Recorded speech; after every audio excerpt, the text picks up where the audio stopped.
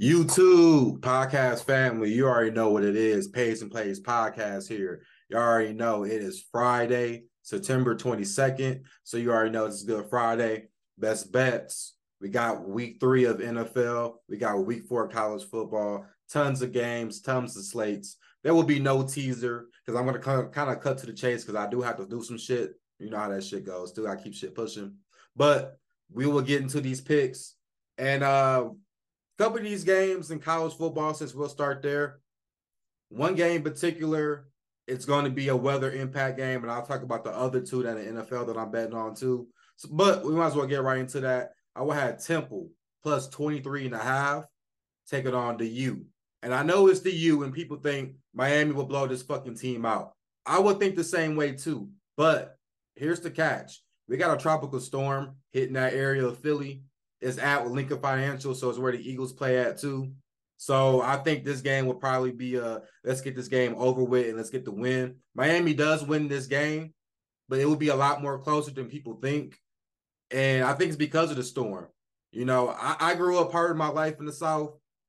So people who know that lives in the South know these tropical storms, they impact certain shit that even when you watch football games. I remember as a kid, when Hurricane Francis hit and they played Miami and Pittsburgh, you can see the highlights of that game. And like that game was fucking dreadful. They really played in the fucking hurricane. So I can imagine how this shit would be with 3 to 5 inches of rain and, you know, whoever knows what else could happen. But E.J. Warner, yes, E.J. Warner, that is Kurt Warner's son. Very pretty solid quarterback. He was a true sophomore, but pretty solid. An underrated offense. I do think they score some points. They're a lot better than what people would think. So give me plus 23.5 with Temple. Next game, I got Colorado plus 21. Now, this is a game that I'm going with the public. And I do think this line is crazy. And I know the Travis Hunter injury, him not playing is a factor. But I mean, I think as long as you have Shedeur Sanders as your quarterback playing, you have the chance to do something. You know, it could be for all we know, it could be a 60 to 45 game and they cover, 21 points, 3 touchdowns. So that's how I kind of look at it. The over is kind of high, but I think it goes over now that I thought about it. The one thing I will factor with the spread, I know everyone says Colorado doesn't run the ball. Yeah, they don't. They run a little efficiently when they need to, but you got McCaskill, the Houston transfer. He's ready to play. And I do think that's they like ground and pound running back. You know, they got Edwards. He's more like the little Darren Sproles, quick, elusive one. But I think this guy right here, I remember him back in Houston when he was legit before he got hurt. He was a pretty solid back. I expect that. It's the defense that I wonder. But I do think points is scored, so that's why I'm going with the plus 21 with Colorado. But a lot of people love the money line. I know that money line is juicy, but, I say sprinkle it. Do plus 21 and do sprinkle the money line. Hell, you might get both bets as a dub. So, but let's get into the third one, though. BYU traveling to Kansas plus 9.5. I saw this number fluctuate all the time. It was I think it opened at plus 8, and then it went up to 8.5. Then it was at 8.5 for a minute. Then it drops to 8. I seen that 9.5. BYU is impressive. You go to Arkansas, which that was last week. That was one of my most regret bets not betting, because BYU I saw at plus 10. Arkansas best running back Sanders is out. It drops to 8, and not only did they cover the spread, they actually outright won. But this team can travel. BYU can travel pretty good. So their defense is pretty solid. With Kansas, yes, they have an offense and there's an up and down team, but you can score on this team. And it's going to relate to the next pick I have. You can score on this defense because Kansas is they're shaky. You know, that Illinois game, I think that was a sign because they were up big against Illinois, and then when they kind of got shut out for a little bit, Illinois kind of came back in the game. And, they almost lost the game, honestly, at one point. But give me BYU. I wouldn't be shocked if they make the upset, but I do like them to cover this one. Next game, we got North Carolina traveling to Pitt. Pitt as plus 7.5-point underdogs. Give me Pitt. It goes to what I say with Kansas. North Carolina defense is very suspect. I don't trust it. I know everyone hypes up North Carolina because of Drake May, but it's not like he's playing both sides of the field. He's playing offense. This is how that goes. Pitt defense is pretty solid. Their pass game is very underrated. Plus 7.5. This is a game where I think, honestly, Pittsburgh will outright win. But it's just, I can't trust North Carolina, man. Like, these big games for Mac Brown, since he's been at North Carolina, it's always been disappointments when they're supposed to outright win these games. So give me Pitt to at least cover the spread. And last for college football, I will have UConn plus 22.5 taking on Duke. Now, I don't believe UConn has won the game, and I have a future with them. But I think this line is definitely fluctuating because it's all the hype about Duke now, right? They blew out Clemson, but if you really watch that game, it was really Clemson, right? Clemson at the 1 yard line about to score, then is a fluke ass fumble and a scoop and score, 99 yards. So I mean, Riley Leonard he's solid. He is very solid. But outside of that, both teams match up pretty evenly as far as athletes that's on the field. And it's a home game, and it's UConn. So fuck it. Give me UConn plus 22.5. Now, let's get into NFL. Very interesting games. I will tell you one game that I was going to lean on, but I did not take it. But, matter of fact, let's talk about that. I was leaning Washington Commanders plus 6.5. And I kind of wasn't. At first, I saw like the line. Certain books is juiced up to Buffalo. Certain lines is juiced up to Washington. So I want to kind of hold off. If I can get plus 7, if I get lucky and get a plus 7.5, I probably would take those options. Right now, that's a lean for me. But this problem goes into what I'm about to talk about that I'm about to bet. We got the Indianapolis Colts plus 8.5 against the Ravens. Yes, we're taking the plus 8.5. I told somebody this because I know he's a parlay guy, and I know he likes Baltimore. I had to alert him, and I will alert him with the Washington game with everybody. This tropical storm is still going to be a thing. You got Saturday and Sunday games being impacted, and it's going to be heavy rain in Baltimore. This is a perfect game that screams to me defense. Colts has a great defense. Ravens defense has been playing pretty good as well, but I trust this.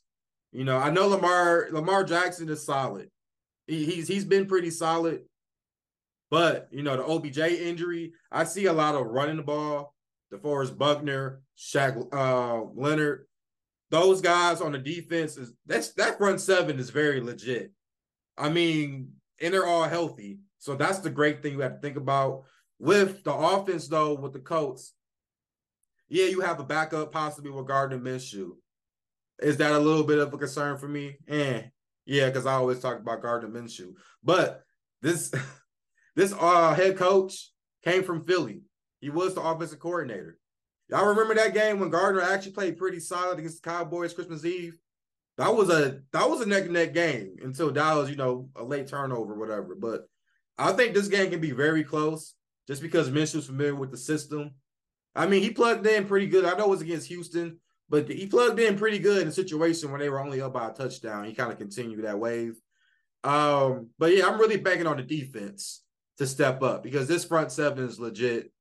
And if OBJ might not be playing, I mean, I kind of feel even more better. But if Anthony Richardson, we don't know. I think he didn't practice Thursday, so I'm not sure he's going to play. But if he does end up playing, I think this is a plus because then I got it, and I think it might drop to maybe plus 7.5, maybe 7. Next game. This game here, I really, as much shit talk I talk about them sometimes, if they don't win this one for me, you would never hear me talk about a best bet for them the rest of the season. I promise you. This is like an over-under total. Give me the Detroit Lions -3 against the Falcons. My idea is this. Dan Campbell, everybody, stop that run first. Okay? Stop the run first. You got Jack Campbell who can stop the run, right? Use him, utilizes him. You got J-Rod out there. You got M-Rod out there. You know, Emrod out there doing this thing as far as the coverage. And, you know, if you miss the tackle, he's right there. But come on, man. You got to go all in on this run. Yes, they got Drake London. Yes, they have Kyle Pitts. Yes, they got 2 solid weapons, but it's Desmond fucking Ridder, bro. Jared Goff.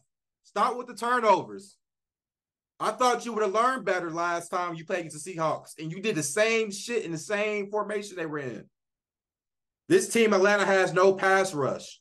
Look what Jordan Love did. Everyone talks shit about him. Look what the fuck he did. I mean, if Jordan Love can have 3 tutties on you think Goff can have maybe 4 on him? I mean, unless they're going to run the ball, but you can ground and pound on the Falcons too. So, you know, St. Brown will be playing this game, and that's a great plus. But Reynolds has been stepping up. You know, Laporta has been stepping up.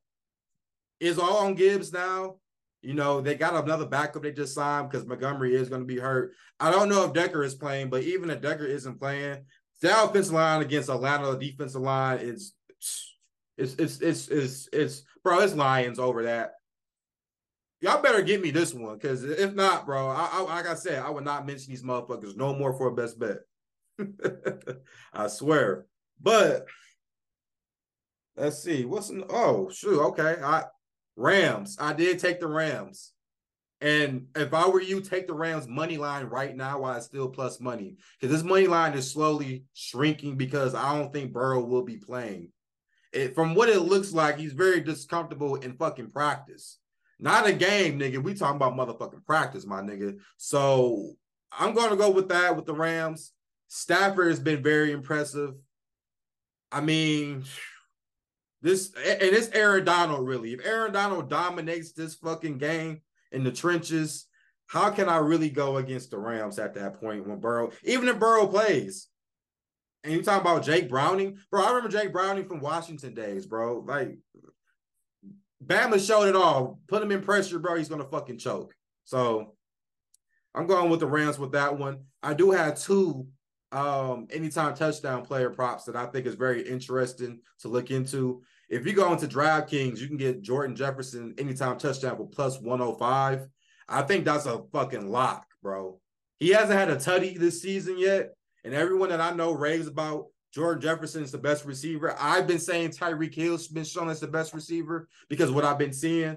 But this is the same team that they're going against, the Chargers, that Tyreek had 2 tutties on them. I can see JJ having 2, honestly. But give me at least 1 touchdown plus 105. He hasn't had a touchdown yet, so I know he's hungry to get one. And lastly, I like Justin Fields plus 200 on FanDuel anytime touchdown. Now, and you know, I want to talk about that briefly with him. I know there was a lot of character problems they said all of a sudden that happened during the draft process. I don't think this is what it is, but he is supposed to be your franchise quarterback. And if he kind of expressed a certain way about some things, you kind of have to somewhat expect it. I don't think it's an overreaction, but he does have to get better as his pocket awareness. There's tons of plays last week that I saw where it was receivers dead open. And I'm thinking, like, he's reminding me of Michael Vick, when Michael Vick used to always run first and not even pay attention until he went to Philly. That's what that's really how much I look at it. But I do think he gets a touchdown because they play against the Chiefs. And the Chiefs' defensive line has gotten real improved, especially with Chris Jones back. I definitely see him running around trying to fucking win a game for this team and try to prove he is a franchise quarterback. I still been vouching for him. I've been the only guy to say outside of Trevor Lawrence in that drive, he is the second best one. You're kind of worried about what if he was with the 49ers. I think that would have been a great system. I just my opinion instead of Trey Lance, because look how that worked out. But you guys, let's continue this wave. Keep on subscribing, liking the content. I appreciate any views that I'm getting right now. As always, guys, be safe out here. Let's get this money.